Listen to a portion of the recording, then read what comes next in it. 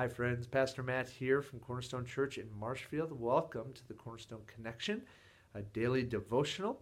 And it's an exciting day because if you've been joining us in our Bible reading plan that is connected to our Cornerstone Connections, congratulations. You made it to day 100.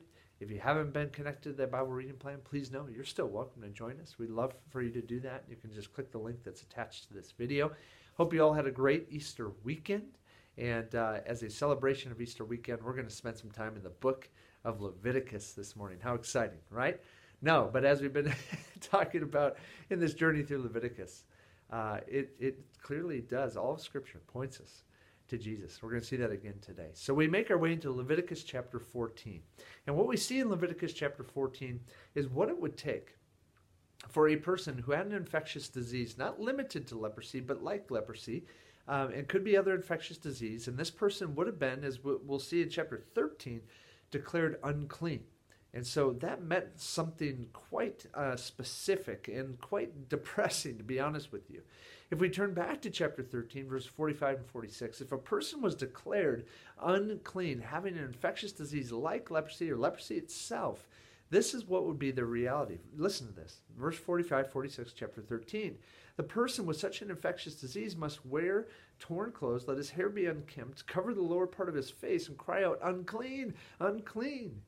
As long as he has the infection, he remains unclean. He must live alone. He must live outside the camp. He must live basically in isolation outside of the community that he previously knew. And yes, maybe he has a new community with other lepers or people with infectious disease, but isn't this a sad and depressing reality for people who had this infectious disease and or a leprous disease? Very sad, very depressing. And then we get to verse 14. And if there was one of these people who thought, I think I'm on my road to being clean, I think I am ceremonially clean, or I'm at least clean to the point that a priest could declare me as such, there was still more work to be done. And much of chapter 14 is dedicated to that. Let me just read a portion of scripture for us from chapter 14 of Leviticus, starting in verse 1. Here's what it says. Join me there. The Lord said to Moses, these are the regulations of the diseased person at the time of his ceremonial cleansing, when he is brought to the priest. The priest is to go outside the camp and examine him. If the person has been healed of his infectious skin disease, the priest shall order that 2 live clean birds and some cedar wood, scarlet yarn, and hyssop be brought for the one to be cleansed.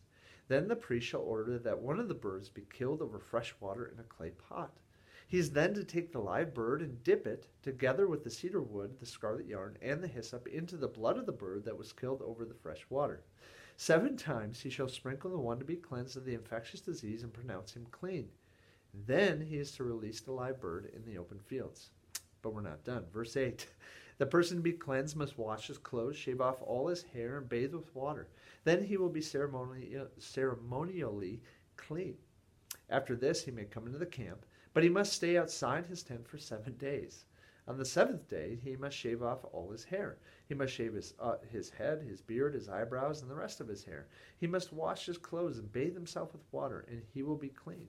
On the 8th day, he must bring 2 male lambs and 1 ewe lamb a year old, each without defect, along with 3/10 of an ephah of fine flour mixed with oil for a grain offering, and 1 log of oil.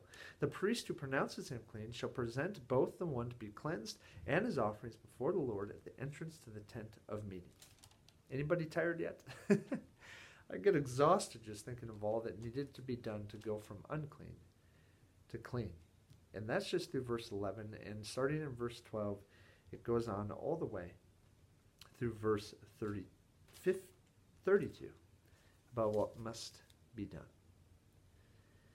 And again, when we look at all of that and all the regulations and all the ceremonies that needed to happen for somebody to go from unclean to clean. And then we turn to the Gospel of Matthew, chapter 8. We read this starting in verse 1. When he, that being Jesus, came down from the mountainside, large crowds followed him. A man with leprosy came and knelt before him and said, he didn't say unclean, unclean, because he must have known Jesus was different. He said, Lord, if you are willing, you can make me clean. Verse 3, Jesus reached out his hand, touched the man, I am willing, he said. Be clean. Immediately he was cured of his leprosy. And then Jesus said to him, and catch how Jesus doesn't, again, he didn't come to abolish the law, he came to fulfill the law. He says, see that you don't tell anyone, but go show yourself to the priest and offer the gift Moses commanded, Leviticus 14, as a testimony to them. Praise God for sending Jesus Christ, the all-sufficient sacrifice, the one who can receive us as unclean, and in the words of his mouth, he can make us clean. Praise God. Friends, let me encourage you today. If there's anything that you know of in your heart that you would say, man, I think before God, I'm unclean. It needs to be confessed. Don't be ashamed. Instead, come to your Heavenly Father through Christ. Just come to him, confess it, and allow the King of Kings, the Lord of Lords, and the great high priest, Jesus Christ, to make you clean and to declare you clean before a perfect and holy God. Have a great day, friends. We'll see you next time on the Cornerstone Connection.